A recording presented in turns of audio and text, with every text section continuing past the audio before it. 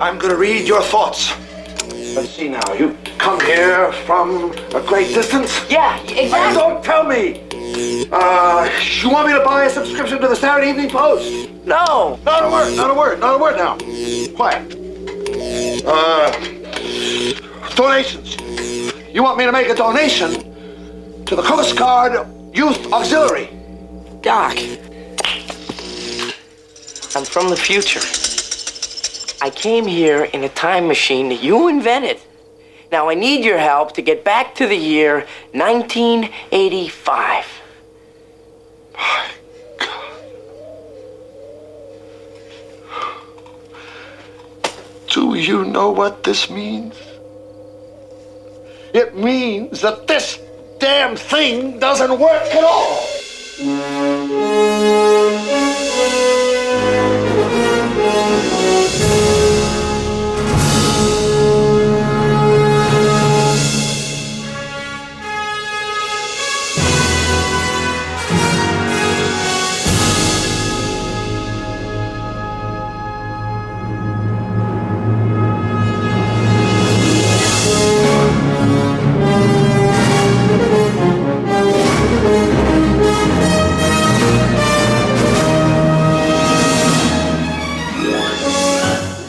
Hello, and welcome to Stuff We've Seen. I am your host, James Kent, and now here he is, the head of the 2024 campaign to re-elect President Trump, otherwise known as CREPT. Teal. How's it going, buddy? I think we're going to go committee to re-elect every Trump. So it's Crete. Crete. I was really wishing that I was trying to look for a Y so we could just say creepy. I know. Yeah, if we could somehow get it to be creepy. I think that would have been better. Okay, well, let's work on this acronym because I'm really going to need, I'm going to need, the acronym is really important to my work over the next 4 years. Well, crept, as authoritarianism just crept in there and tried to take hold of our country. Correct. And so far, I'm not sure, but I think democracy is at least a little bit saved for another day. Yes. Well, we'll see. But yeah, we'll see. Yeah. In any event, it's good to know that there's really no movies being made or released. Oh, I know. I knew this would eventually happen, but we're starting to get into this rough patch where for streaming services, you'd normally start seeing the spring movies. Yep. But now we don't have those. And so I look for what we have. There's something I am looking forward to coming up. Do you still have the Hulu? Yeah. Well, do you know what's coming up on November 25th? No. Well, there's a new holiday movie. Huh? Holiday movie. Oh, yeah, I know. What's the movie? Okay. I can't remember. I didn't write this down, so I don't have the title. However, that's good. Well, you don't need to know that. It's co-written. And it's directed by actress Clea Duvall. Okay. You know her? Yep. Okay. It is the first Happiest Season is what it's called. Yes, it's a lesbian holiday comedy. Oh, queer rom-com, Happiest Season. Okay. Who I love, yeah. And it's also got Mackenzie Davis. Okay, nice. And they are girlfriend and girlfriend. And Mackenzie Davis has to take Kristen Davis back home to meet the family over the holidays. Oh, okay, cool. Yeah. And the family's really conservative, and they don't know their daughter is gay. Okay, oh, this sounds pretty fun. So Kristen Stewart's in the car not knowing that they don't know, and she tells her, this is just a preview, she tells her, oh, we don't know. So they're like, oh, so you basically they think that I'm your friend, your lesbian orphaned roommate. That's who I am? Because I guess she's like an orphan or something. Right. And she says, well, not exactly, because they don't know you're gay either. They just think you're my orphan roommate. And then, of course, shenanigans ensue at the house. Okay, that sounds pretty fun. It just looks sounds awesome. A lot more fun than Robert Zemeckis' The Witches. I know there's a little controversy going on with that movie. You didn't hear about this? No. Do you want me to tell you what the controversy is? I don't know. I will. So the head witch there, Anne Hathaway. played by Anne Hathaway, yeah. Apparently, like one of the surprises when she takes off her witch costume or her regular person costume is that she only has like these kind of weird fingers. There's only like 2 or 3 of them. Yeah. right? Well, there's a community out there of people who have a particular ailment where they only have a few fingers. Right. And they felt like this was belittling them and that nobody consulted them and that, there's a sensitivity issue going on. Okay. I'm not going to touch it. I'm not getting involved in that. For me, the controversy is just that I read a couple of reviews. Oh, you read? That's more than I did. I just know that I saw the trailer and it was horrifying to me to look at something that seemed to follow the exact game plan of the first movie of the Witches, which is based on a book. So I hope they had a blueprint, but it had all of this CGI. Yes. And it's like kidified. That's what's great about the original one. Scary. I watched it. Yes. In the apartment. Yep.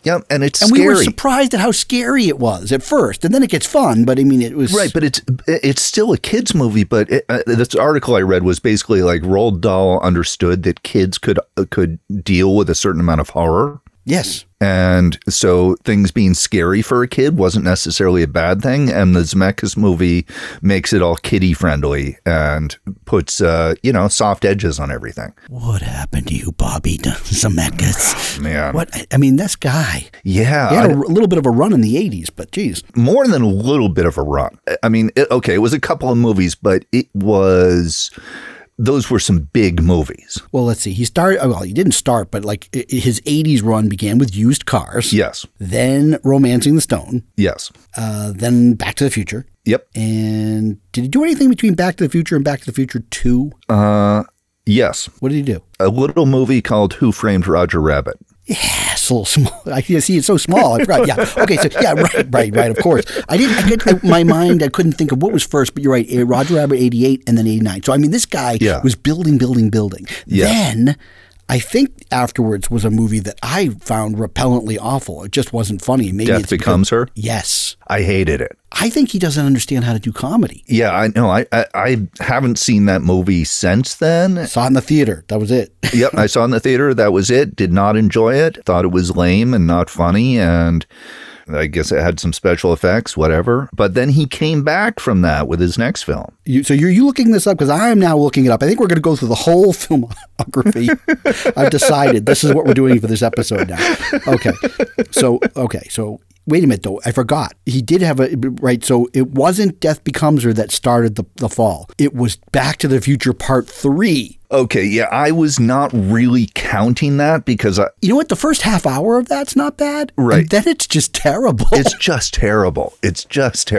But the reason I wasn't counting it is because, they made both of them at the same time. Back to back, I know. Yeah, they made them back to back. And so, yes, it's terrible, but I see it as sort of part of that. So for me, it wasn't really until Death Becomes Her that he completely fell apart. And I'm a Back to the Future 2 apologist because I like that movie. Though I will openly admit that there are some terrible aspects of it, but that leads me to the bigger problem with where Robert Zemeckis couldn't see those problems. Right. And then he went in full. He put all his money in chips on those same problems for Back to the Future 3. I like Back to the Future too. I enjoy it. I just think it has it's a cool idea. And it's fun and it's tricky and twisty. And dark at times. And dark at times. And yeah, it's I like it. Part 3, terrible. Well, the question is, though, in many ways, it predicted the Trump presidency. Well, yes, it did. Alternate reality. Yes, it did. Biff Tannen. Yes. Biff Tannen, and I think was actually based on Trump, right? It might have, because he was like a casino guy, because he got lucky. No, I think he was. I think he was actually based on Trump. Okay, so he comes roaring back, and he wins an Oscar, though I would say that he should not have won the Oscar, for Forrest Gump, the big hit. Yeah, and boy, that's a tough one. I know you like this movie. It is a guilty pleasure for us, right? It's one of those things that's so well crafted in many regards that even though it's syrup and saccharin and it's very manipulative, you kind of go for it a little bit. You kind of fall for it. And if you don't fall for it, it's a terrible movie. I never thought it was the greatest film, but I enjoy it.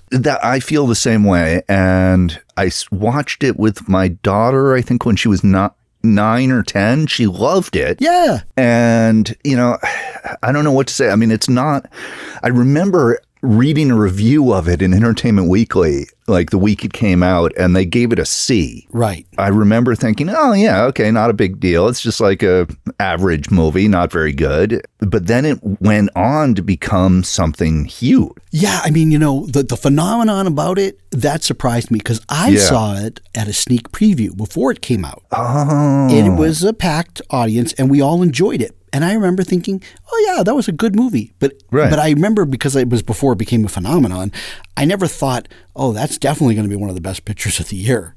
Like, that just didn't even cross my mind. I thought maybe he would get a nomination or something. But no, I mean, and it made a ton of money. Oh, it was like the number one film that year. Yeah. Okay, so then 97, we're back where we're heading on a downward trend. Contact, which I'm with it until like the third of the movie, which was terrible. For me, it's really like the last 15 minutes. It's not even the full third. Okay, all right. The last 15 minutes, because you're building, yeah. And in order for that to work, the ending has to nail it, and boy, it does. Boy, does it not nail it. And I haven't read the book, so I don't know if that's a problem from the source material or the movie. I'm guessing that no matter even if it was the same as the source material, I'm sure in the way that the source material was written, it was probably a little bit. It may have worked better in prose than, yeah. But I agree. I kind of, I haven't seen this movie since it was in the theater. I saw Contact, I think, as a sneak preview. And it was, yeah. So I saw it then, and I haven't seen it since, and I enjoyed it. I thought it was a fine movie. I totally agree with you on the ending, but I didn't think it was terrible. Oh, as a matter of fact, you know what I think I saw Contact as a sneak preview with? It was the sneak preview, and then playing afterwards was that John Travolta movie where he suddenly could have telepathy powers. Phenomenon. Yeah, I saw that with that. Oh, yeah, that's a real guilty pleasure for me. Oh, dear. Phenomenon is a total guilty pleasure for me. Okay, so next, 2000, I think this is another downward move because I didn't like it at all, was What Lies Beneath. Okay, I have a few thoughts on this movie. On What Lies Beneath? Yes. By the way, you, the paying member audience, we didn't plan this at all. No, we had no plan. This is not what we were doing on the show today. Yeah. Matter of fact, I didn't even tell you what we're doing. But this is what we're doing. Well, I didn't tell you what I had planned either. I know. So this is a surprise for all of us. Okay, so What Lies Beneath, and this actually ties into something that I think you want to talk about. Okay, we'll get to it. Super. Oh, I think I know what you think you know. Okay. Okay. Yeah. All right. Do you want to say what you think you know that I think I know that you think I know? I think you're talking about a movie that I did see this past week that I told you that I saw, and it's those manipulative thrillers. Yes. Okay. And are you with us, audience, still? Okay, so What Lies Beneath, I think, is a pretty bad movie. I think the script is pretty bad, but there is some great filmmaking in it. Yeah, well, that's the thing is when I guess he was still A-list at that point, filmmaker decides to do a genre movie. Yeah. And this is what you get. And he really wanted to experiment with visual tension and camera movement. I almost feel like the script doesn't really matter. The story doesn't really matter. It's just an exercise in creating cinematic tension. I just hated it, though. I don't like it either, but I feel like there are some great cinematic moments in it and sequences, which relates to another director we may talk about later. Okay, but we're going to skip because now I'm full focus. We're going to go through this list, okay? Because I'm curious because we don't really talk about Zemeckis, though we were joking about him because of the Charlie Kaufman movie. Yeah, exactly. I'm thinking of ending things. So 2000. Here's a film I really do like. Yes, me too. Castaway. Yes, I thought Tom Hanks was fabulous in it. And I liked that it did some things that a normal movie wouldn't, that, there's hardly any dialogue for a good chunk of it. And during that entire time, when he's on the island, there's no music. Again, Zemeckis was doing a little bit of an experiment there with some of those things. Yes. For me, the first time I saw this movie, I really did not like the ending. I did. It's sappy, but I enjoyed it. I'm not talking about the very end. I'm talking about the transition. When he meets back up with Helen Hunt? Well, basically from when he sees the tanker, and then it cuts, and it's like a few weeks later. I don't have a problem with that. I don't now, but the first time I saw the movie, I had a problem with it. And because I felt like I was robbed of something. Well, But then I realized that, like, actually what I was robbed of was the expected thing. And it would have been easy to show us that. And so not showing the thing that we already kind of know what happens, him looking at himself in the mirror for the first time, say. Right. We kind of know all that stuff. And yeah, the part with Helen Hunt, just when he meets up with her again, it just didn't totally work for me emotionally as much as I wanted it to. Okay, so now we're going to enter this interesting 3-movie phase where he decides to go motion capture crazy. Yes. All right. So the first is the Polar Express. And I don't really spend too much time on the Polar Express other than like everybody knows the creepy dead eyes. The technology just hadn't come fully around. And in the animation of the people is a little awkward. However, I am going to tell you this. I first was like, when I saw the trailer for this thing, I was like, there's no way I will ever see this. But I did hear that it was pretty amazing in IMAX 3D. And that was at a time when IMAX was just first really starting to show movies, and their 3D was supposed to be way better than anybody else's. And the experience in IMAX 3D is so phenomenal. The sound and the depth and the way he so it's really a film that was designed to be a 3D experience. Well, it feels like it was designed to be a theme park ride. Well, it is. That's the fun part. So like from a fun theme park type feeling. But for me, and it's not just the animation and the eyes, I feel like the movie itself lacks any soul or heart. I know we've had this discussion, and I don't necessarily agree with you, but I will tell you that a friend of mine that I worked with at the time, I was like, I came back after that weekend, and I think I saw it on Thanksgiving weekend in 2004. I come back and I tell my friend all about it, and he's all excited. And he goes and sees it, and he comes back, and he has this look of anger in his face. And I'm like, what? He didn't like it? And for him, and this is where I think the no soul part comes in. Yeah.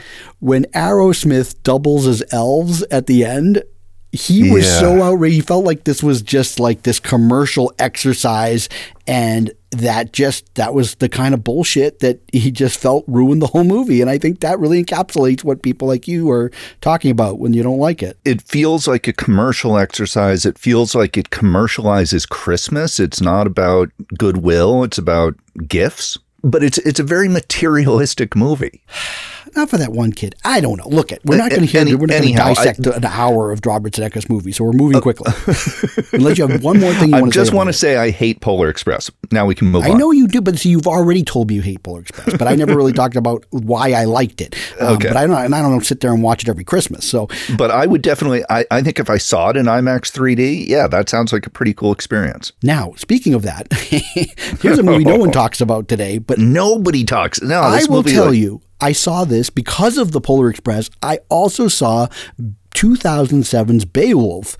I saw that in IMAX 3D, and it was even better as far as an experience in 3D. Okay. But I've never had a desire to see it a second time. I saw it once, and I barely remember it. Barely remember it, exactly. Yeah, it really left almost no impression on me. But then, here's where it really all starts crumbling. I hated 2009's Christmas Carol. Well, and okay, Jim Carrey. Just to get in here for a second, you are a Scrooge aficionado. It's true, and there's a lot of versions, but I get very nervous about these versions. Not all of them are very good. But you've seen a lot of the Scrooge movies. I've not seen everyone's, but I've seen my share. Yes. You've seen more than I have. Yes.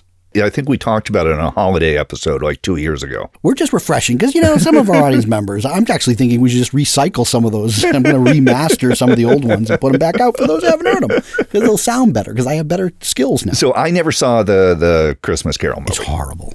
Yeah. Yep. So I don't like that. But it's Jim Carrey motion captured? Yeah. Okay, that just does not. It just there's so much that they could have done with it, and I didn't like what they did with it. Yeah, I don't want to see it. Now, 2012, I have to admit, I didn't hate this movie. It's not my favorite, but it's good. Some good filmmaking in it is Flight. Yes, and I love Denzel, as you know. He's great in it. And he's great in it, and I almost I'll watch Denzel in just about anything, even like his sort of cheesy action movies. like The Equalizer. Yeah, we all have those.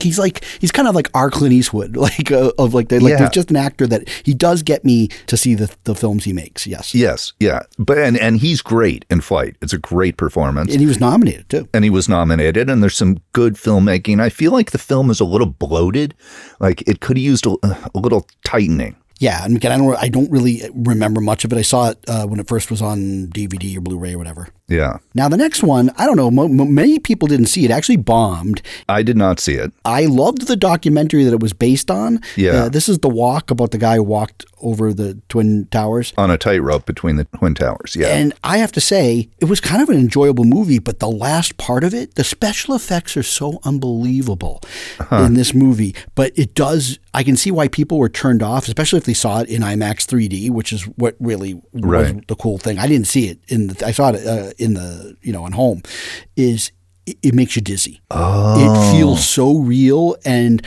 I have this thing where, I'm not going to say I have vertigo, but when you are on the top of like a tall building and you look down, I get a little freaked out. Oh, I do. You feel like you're on this freaking tightrope with this guy. Yeah. Okay, that makes me not want to watch the movie. Yeah, but I thought it was a good movie. Now, I didn't see, he's only had a couple other films before we dig into The Witches there, but I didn't see Allied. I did not either, and I did not hear good things about it. That's probably why I skipped it. Yeah. But here's something we didn't talk about. Yeah. I did see Welcome to Marwen. Oh, you did? Okay. Now, did you see the documentary? Well, okay. So I can't believe this was just one of those things where because you hadn't seen it and we never talked about it. Yeah. On Criterion, they had the documentary about Marwen Call. Marwen Call. Yeah, I've seen it. You've seen the documentary? Yes. And I was so fascinated. Yes. I loved it.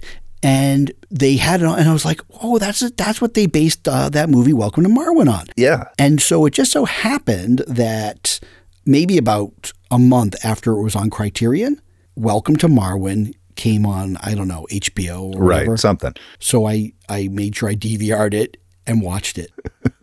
It's abysmal. Yeah, Steve Carell, right? Yeah, he plays that guy, but it's a Hollywood version of that guy. Oh, my God. They take away the most interesting kind of aspects of that story. Right. And then they make up stuff. And the problem for me is, he gets into that technical razzle dazzle where he makes the characters come to life that the guy's photographing. Well, in a fantasy sequence. Oh, okay. He tries to bring to life the guy's fantasies so you can make the relationship of what he envisions.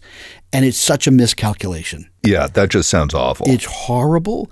And it's barely watchable. I actually watched the whole thing only because I thought maybe we would talk about it because I wanted to say how this was literally one of the worst films of 2018. Yeah, I after watching, I saw the documentary years ago. I don't know when it came out exactly, but when this movie came out, I have no interest in watching a Hollywood version of a documentary. Yeah, so that was... Why would you remake a documentary as a narrative film? That just seems insane to me and dumb. Again, I think Hollywood, they get excited about these stories. They're unique. Yeah. And then they're like, but we got to find a way to fuck them up. and then they do. I mean, I was watching a movie the other day. Oh, yeah? Which one was that? Is this how we're going to segue out of Robert Zemeckis? Well, the next movie on the list is The Witches, and we already talked about that. Yeah, so exactly. We're at full circle. Yeah, so we're done with Zemeckis. He's got that Pinocchio movie coming up, but... And he wanted to do, and finally it was going to be too expensive and the studio scrapped it. He was going to do a whole new version of Yellow Submarine. Oh, my God. But the studios finally said, I think they said the same thing. Imagine Teal sitting there at the desk and they're like, what the fuck is this? Oh, my God. No. How much does he want for Yellow Submarine? Kids aren't going to watch that today. They don't know who the Beatles are. X.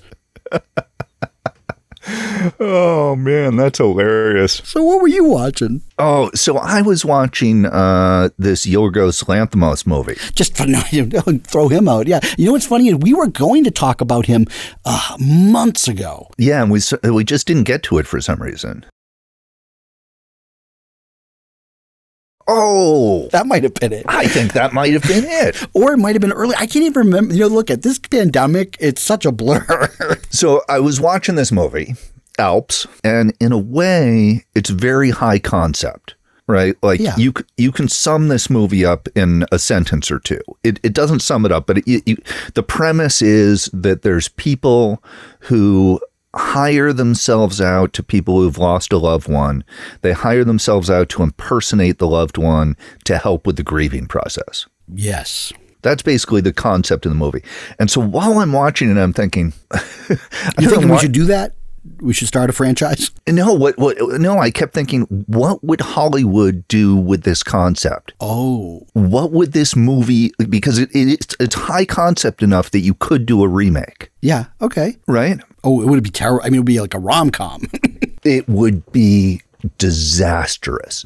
And part of the reason is that the way the story is told in this movie is it just sort of slowly opens itself up. You have to figure out what's going on. It doesn't just say, oh, we're going to tell you that they're doing this. Yeah, like what I just told you Yeah. is more than you know in the first half hour of the movie. Again, that's why I like that. The movie is so mysterious. Yes. That I'm not 100% sure what's happening. Yeah, there was like one relationship in the movie that I couldn't tell whether it was a real relationship or one of the fake ones.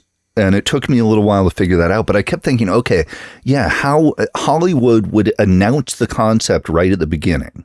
And then it would overplay all the emotions.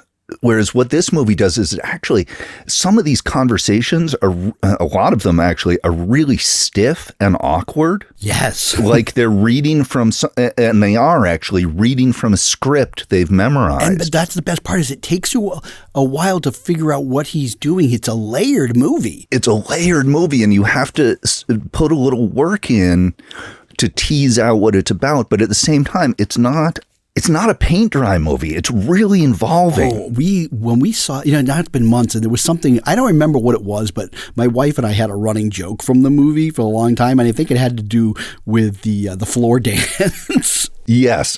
And the names that he called. Again, I don't want to give that away from it. I love that movie. I got to be honest. Yeah, the rhythm gymnastics thing is, I mean, I was looking, part of the reaction I've had watching his films is just like, that is so creative. He's a really original guy. It's really original, and he's doing things that are just, they're incredibly creative and in small ways too. Like, how did he even think up to have the actor have that reaction in that moment? Right? Like there are things that are so surprising almost on a scene to scene basis. It's so interesting is my journey with Yorgos is I saw The Lobster first. Okay. And then I saw The Favorite. And then I saw Killing of a Sacred Deer. Then I saw Alps and Dogtooth last. Okay. Which is almost like completely reverse of his chronology. But then I went, after watching Alps and Dogtooth, yeah, I rewatched The Favorite.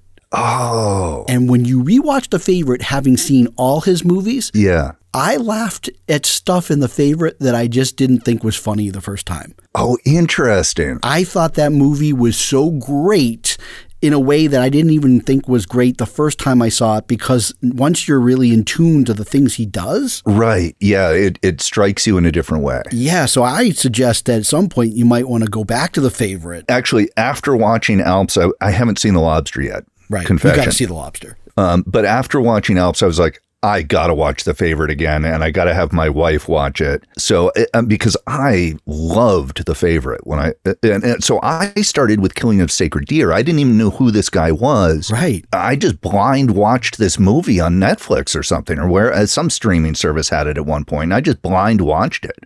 And I was like, what is this? This is really strange. What's this? This director is using all these wide angle lenses and this surreal, creepy, and I knew nothing about it. So I didn't. Yeah. And then I saw The Favorite, and then I've gone back.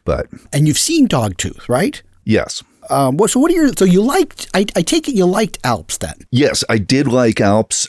I mean, I could nitpick a little bit, but it's totally worthless to do because it's okay. This is not a show where you have to nitpick. We're not here. We're not the nitpicking show. We're just talking about, Okay, I am going to bring up my nitpick though, because I think it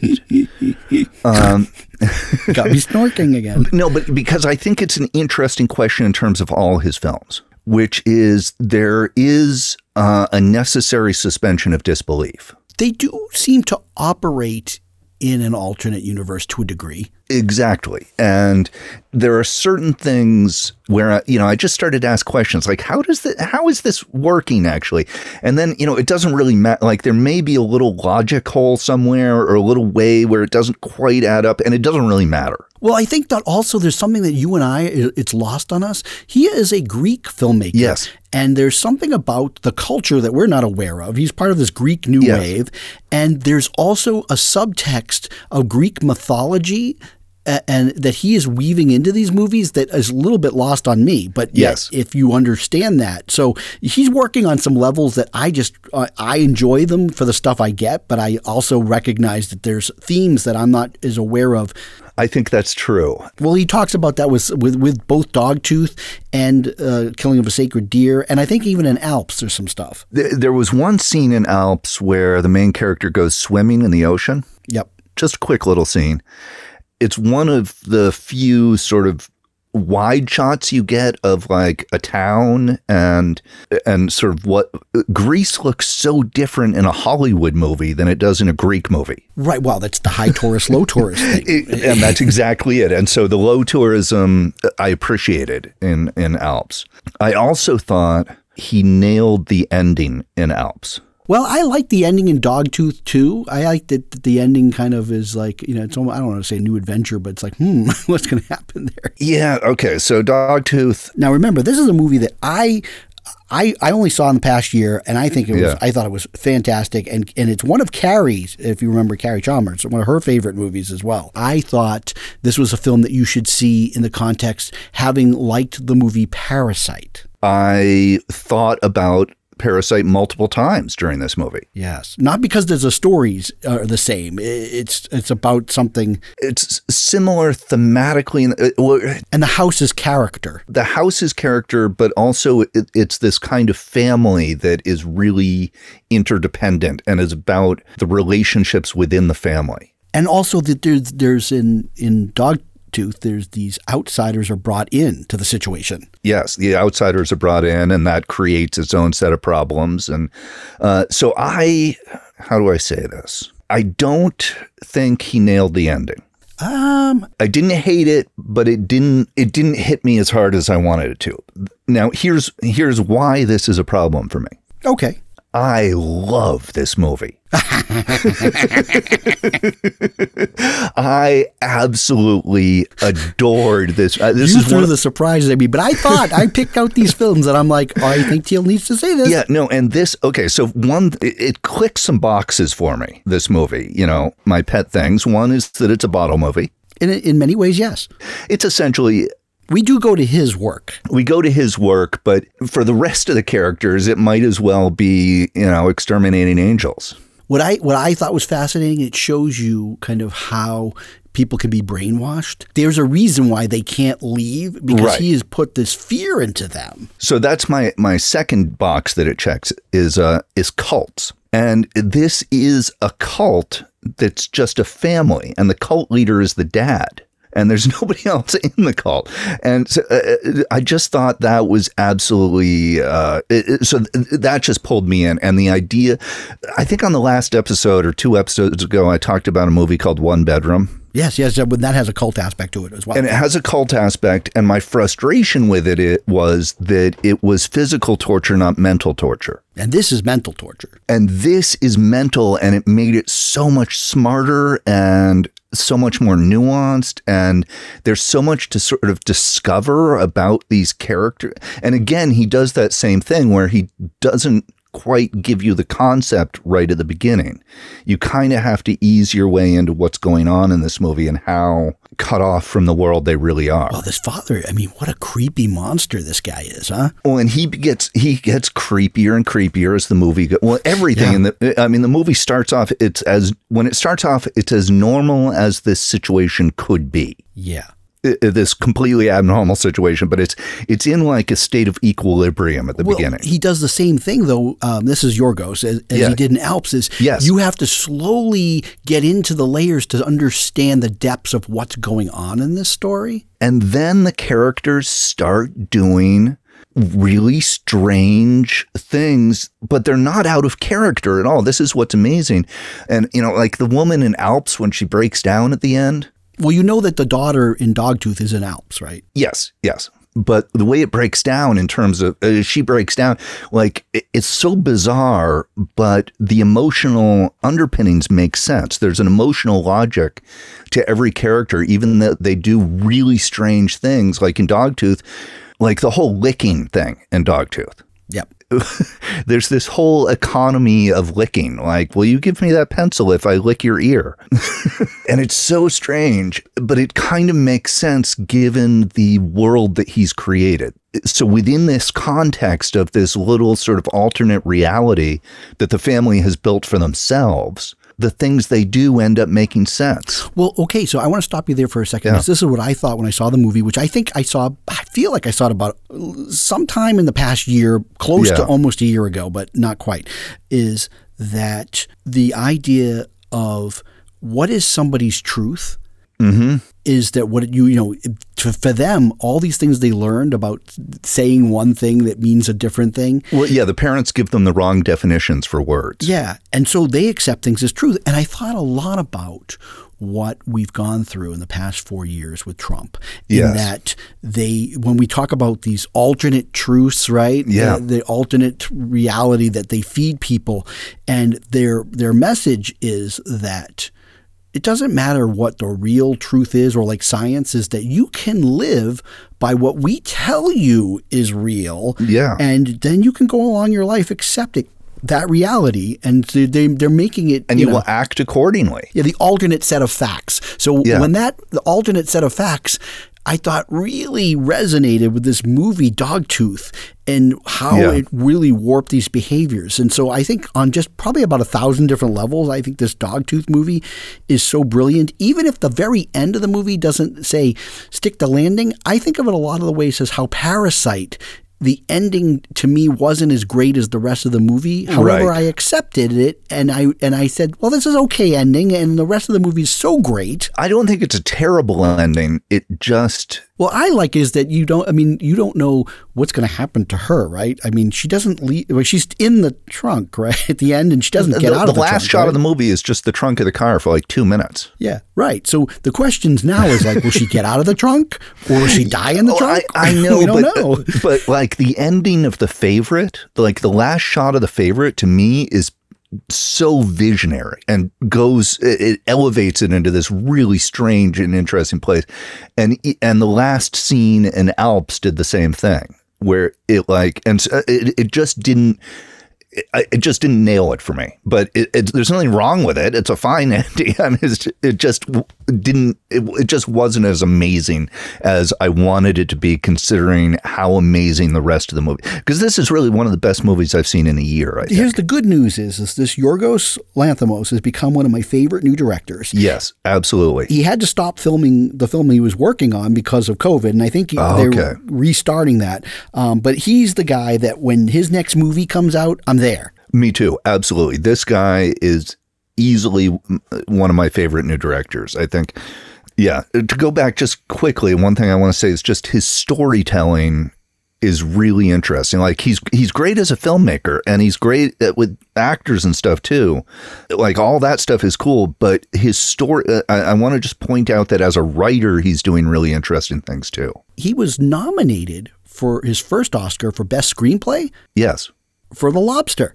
Yes. You have to see this Lobster movie. I have to. Oh, I really want to see it. I mean, you're going to love it. I mean, I don't want to give away anything away. I almost started watching it as soon as Alps was done. Once you've seen that film, then you'll be caught up with me. Yeah. And then you have to just start putting it into the chronology. And what you'll see is, well, this is what the great filmmakers are, is it doesn't matter which movie you like the most or least, is that they keep building on things. This guy is no hack. He is continually developing his cinematic language, his dialogue. I love his dialogue. Yeah. Well, that's what The Favorite was. Second time. See The Favorite a second time around, and you really appreciate what this guy's done. And does he speak English? Yeah.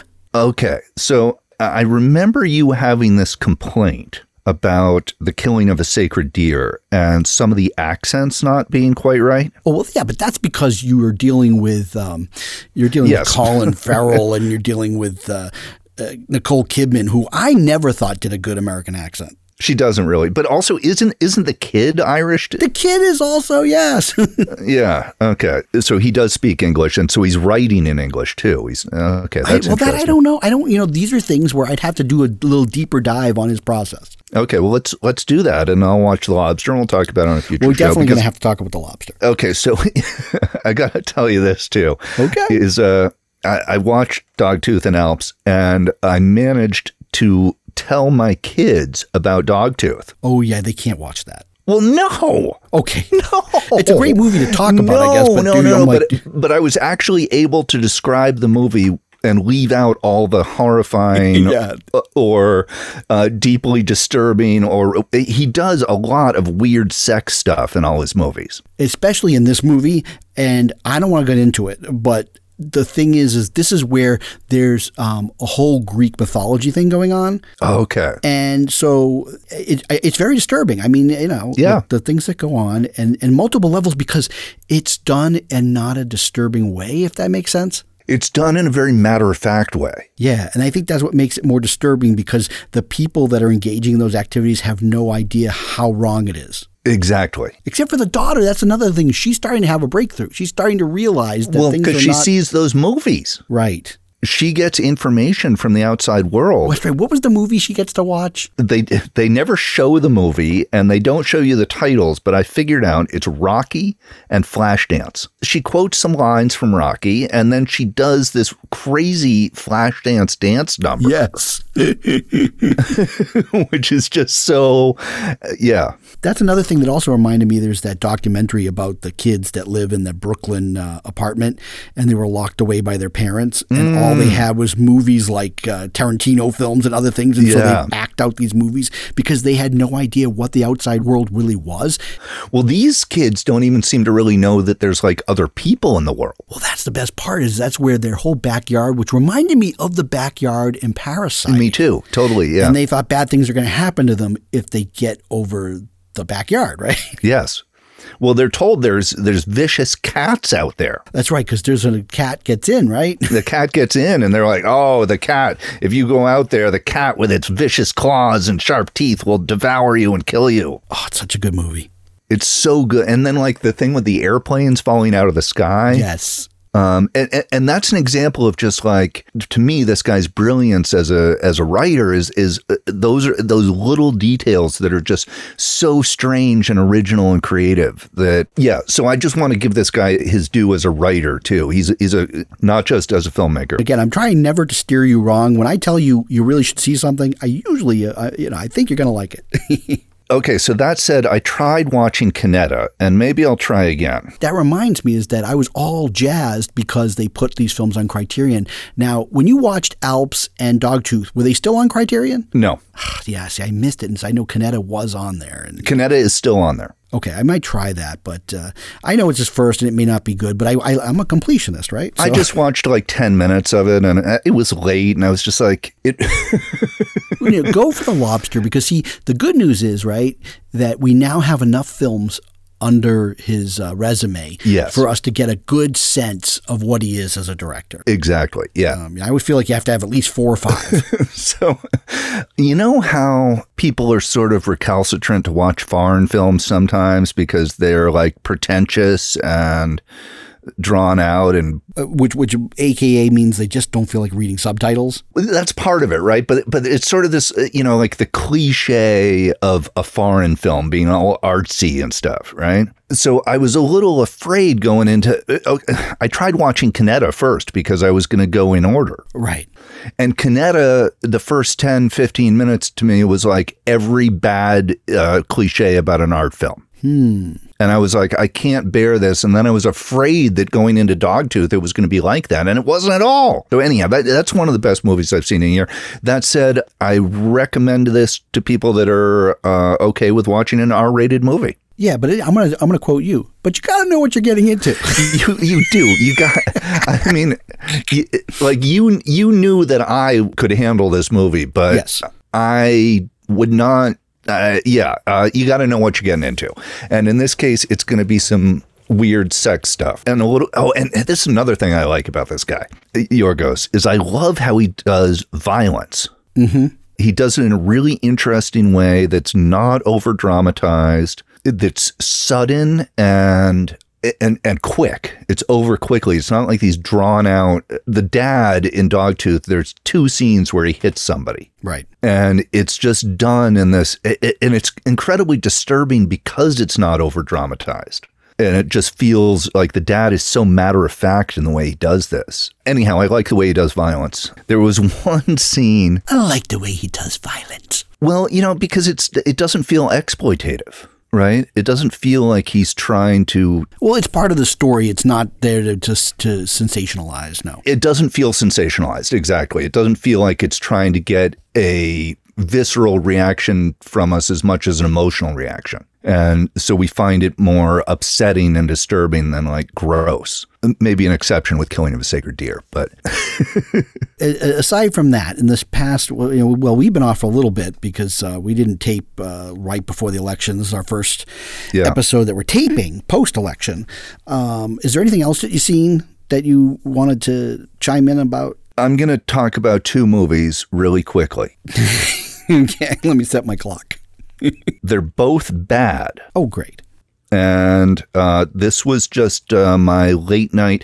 So sometimes like I have a snack before I go to bed. So I'll watch like 10, 15 minutes of a movie and then I'll like take a week to watch it or something. That's me all over, man. Okay. This was just me clicking on things on Netflix.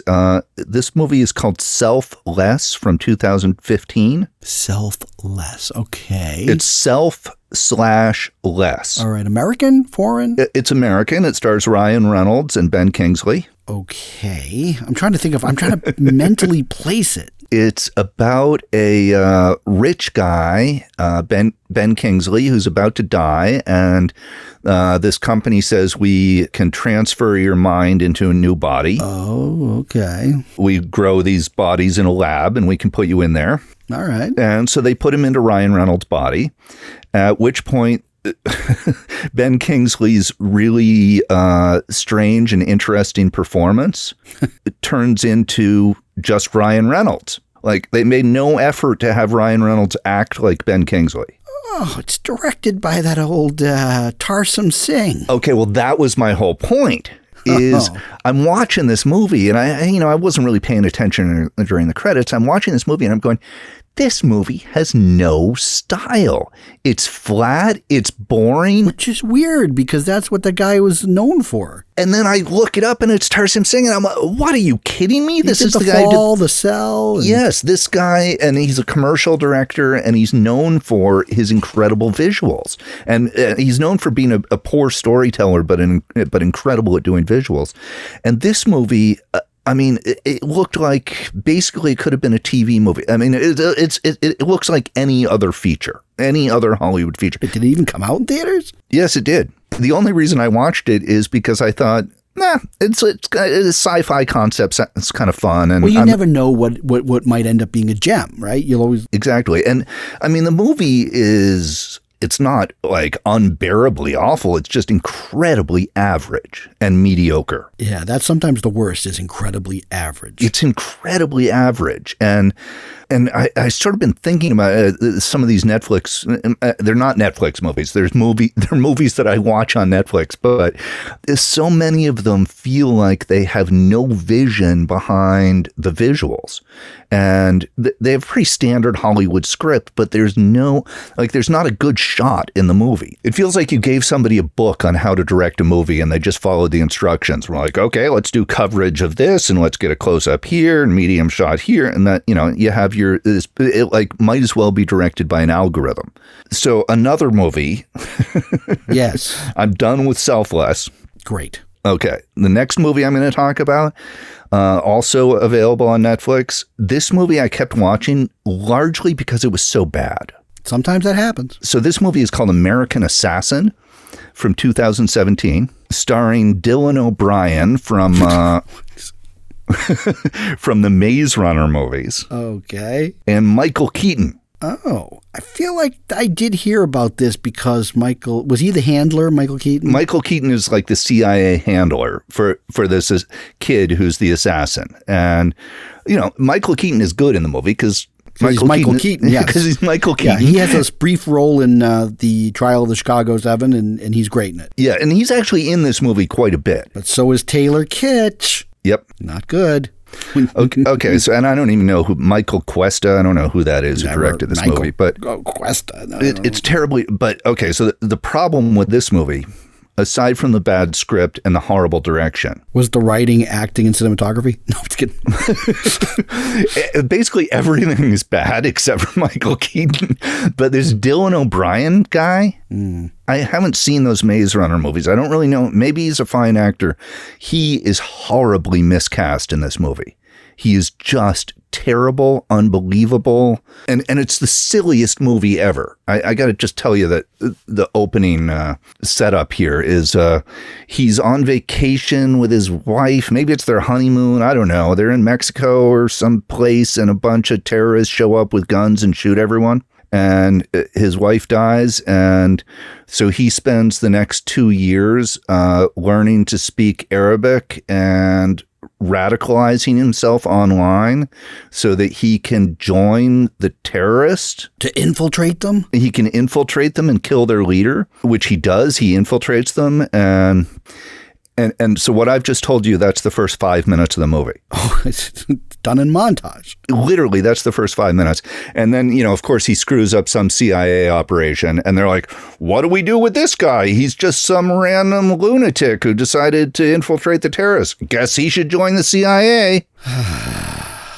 So I'm glad that we've spent the end of the program talking about two shitbag movies. Well, but the reason I'm bringing them up is I'm not recommending them. I'm using them as examples of really bland mediocrity with no vision, no creativity, no real passion for anything. They're just flat.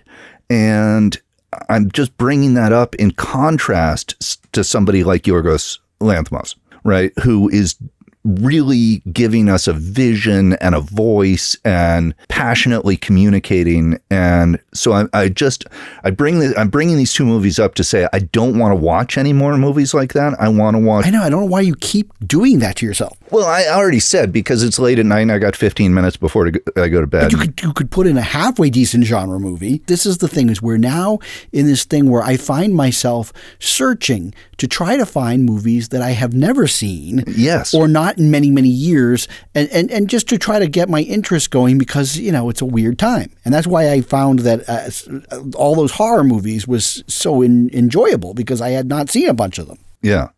But this is how I feel about Yorgos Lanthimos and Joel Petroikis, whose next film I'll run out and see. They're interesting people with a voice. So just as the ending of the program, on your theme, because I think this is really where we're getting at with, trying to dig into the streaming. Yes. Because I really, really liked that film from Australia, Long Weekend. Right. Which I really think in the next few weeks before it goes off Criterion Channel, you got to check that out. Okay.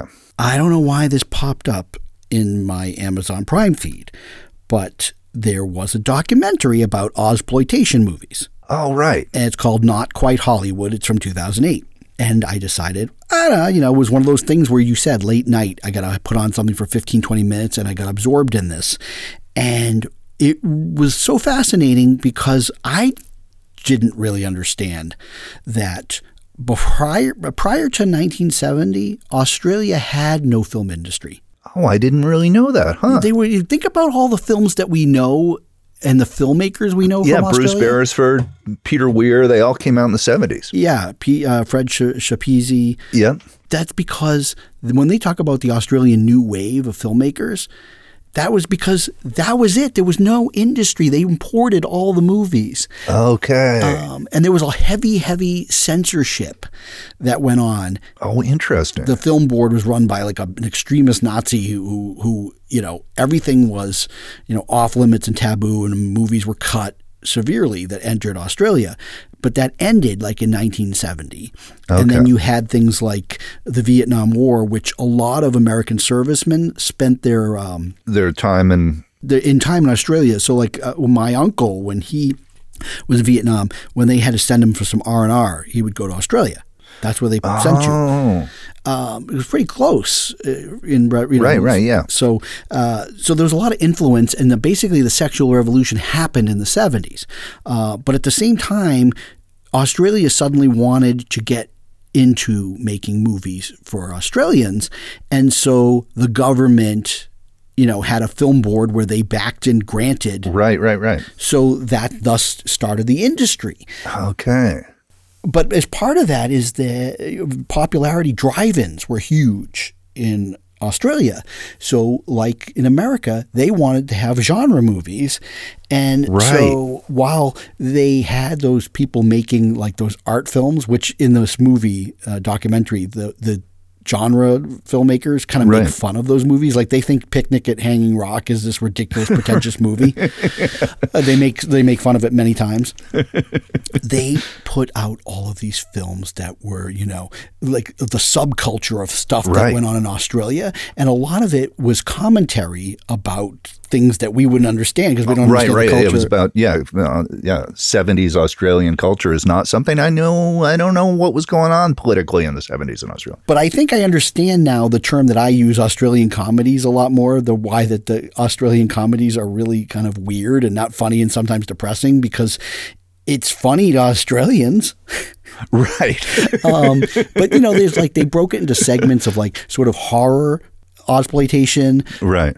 Biker gang Ozploitation, softcore porn Ozploitation. Okay. And then Tarantino is on several times, interviewed, and he loves a whole bunch of these movies, naturally, because he loves genre movies. But he talks about Long Weekend and how he thinks it's one of the best movies ever.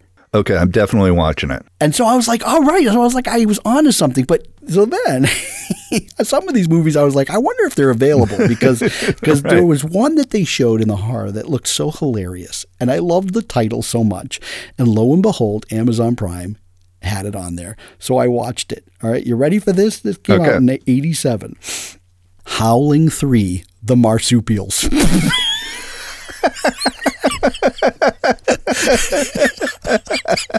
Howling 3, The Marsupials. Oh, man, and it's available on Amazon. I watched the whole thing. It's hilarious.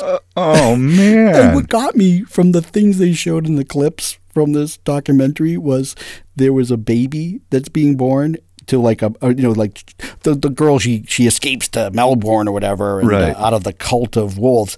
And, she meets this guy on a movie set. Don't ask me how these things, like, you just got to go with this movie. I'm going. And they have sex and then she gets pregnant, but things move really fast in the marsupial world.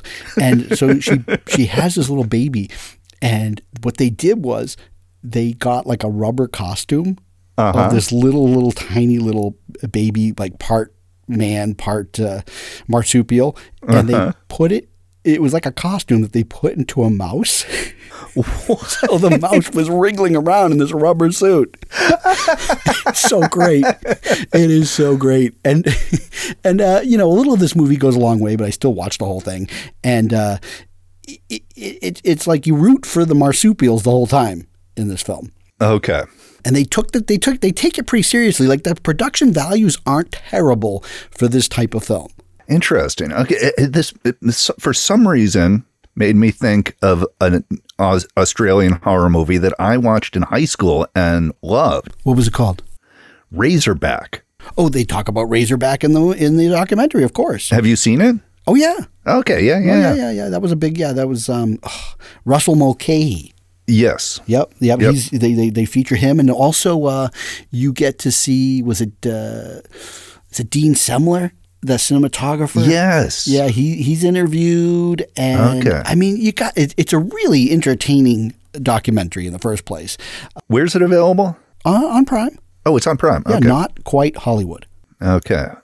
That sounds really fun. I think you should watch it, but I mean, Howling 3, The Marsupials. Like, that title got me. It was a PG-13 affair, and I was a big movie snob back in those days. I loved The Howling as a kid, and I saw it at the drive-in.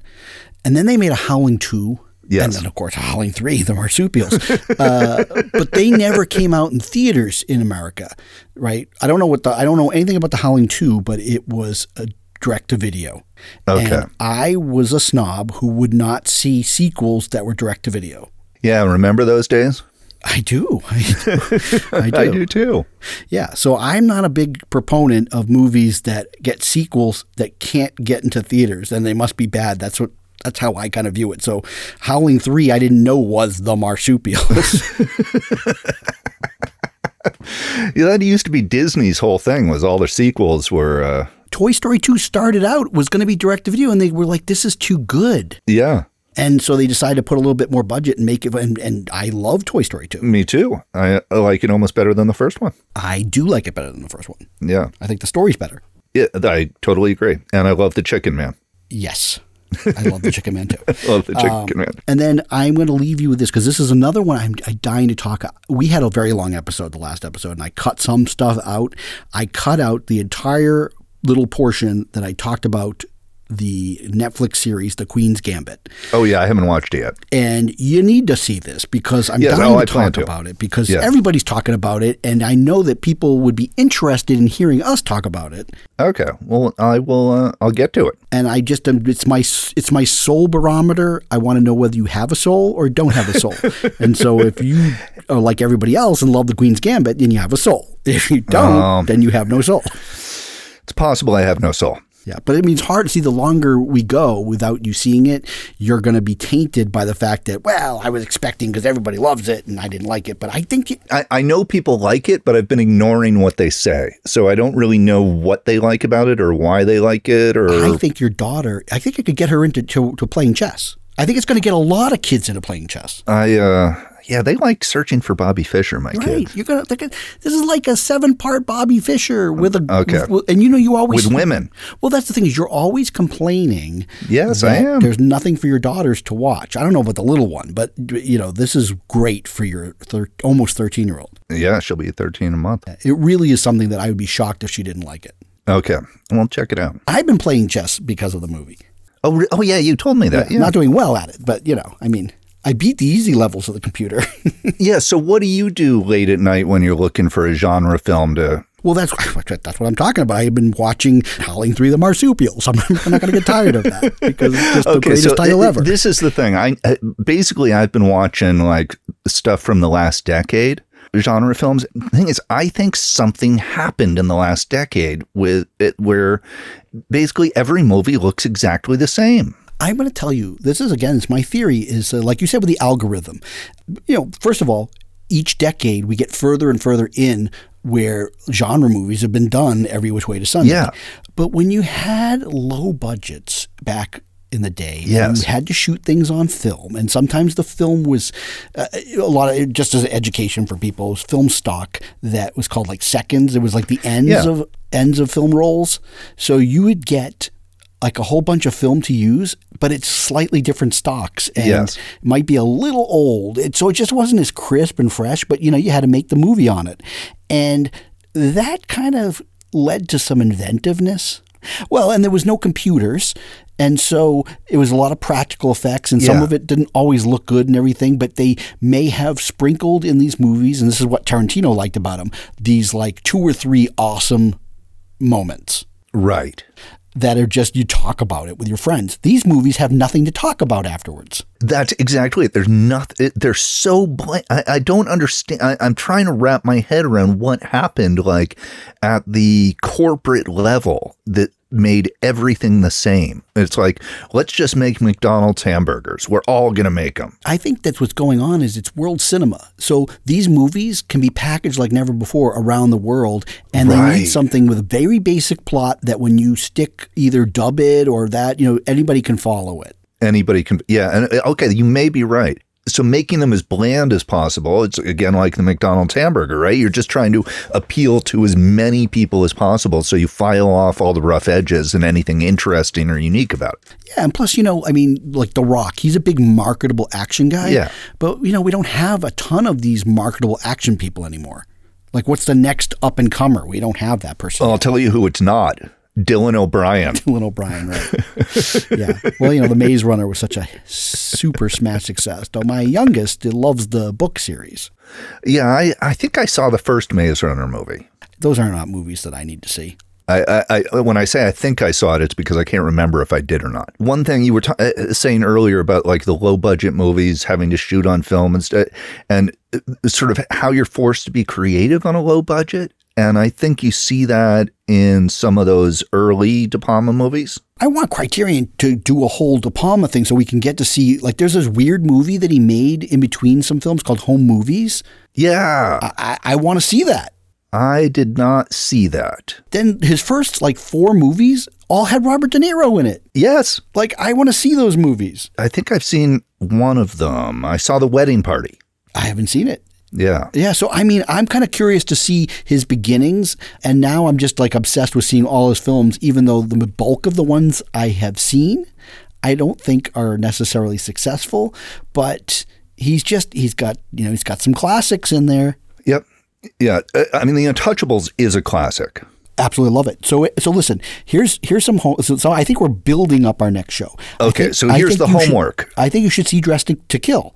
I've seen it, but I'm going to watch it again. But you have to rewatch it on Criterion. Yeah, I'm totally going to rewatch it. Yeah. Yeah, he's got some classics. What's your feeling on Body Double? Have you rewatched that? I would like to rewatch it. I liked it as a kid, but it's not available for streaming. So okay. But I would like to revisit that. But look, we can have a big discussion. But you should see. I'm going to go catch up on a couple of these movies that I haven't seen in a while. Yeah. I don't think you have to watch Howling 3: The Marsupials, but you could watch the documentary Not Quite Hollywood. I want to see Not Quite Hollywood. It'll give you some movies that maybe we can search out and watch. Send Criterion an email and tell them we need De Palma. Because that's what I would love. I'd love them to put some of his early stuff and even Body. I just want to have access to a whole bunch. Just because, again, even though I don't like a lot of his films, I don't think they're successful. I think they're hokey, bad acted, and a bunch of stuff. Unmistakably, we're missing filmmakers that have a style that we can say, oh, that's theirs. And that's exactly what I'm talking about. Is none of the Brian De Palma movies, well, except maybe these more recent ones, feel like they're directed by an algorithm. They feel like they've got a real voice and a vision behind it. Whether it's successful or not is a different matter. But Brian De Palma has cinematic voice. All right, we should wrap it up then before we had to talk about these things. We had to talk about those old, those crappy American Assassins and things like that. I think it's important to know that those movies are out there and that we should be warned about them and that there's some sort of evil algorithmic force taking over world cinema. Well, again, this is what happens when we can't go to the movies and we're stuck with the streaming and, we're going to fall into those pits. So yes. And I'm like, hey, Michael Keaton, might as well check it out. It's true. And you know what? Like I said, he was great. He's great in the Chicago 7 movie, even though I don't buy for a second any of what happened with his character actually ever happened. But, Right. You'll see. You'll see if you see it. But anyways, TLZ. Z. Don't forget the Z. Z. Hey, thanks, people, for watching. I know it's been a tough time with this whole election thing, and I got a feeling a lot of people are distracted. But now you can get distracted with our podcast. Yes. StuffWe'veSeen.com. Feedback at StuffWe'veSeen.com if you have some feedback for us. No one ever seems to. I don't know what that's all about. But no, we get some every now and then. Well, every 6 months we get an email. Yeah, and I really appreciate it. Yeah. So send us some emails. We like them. We do. Yeah, I read them, and I tell you about them, too. Yep.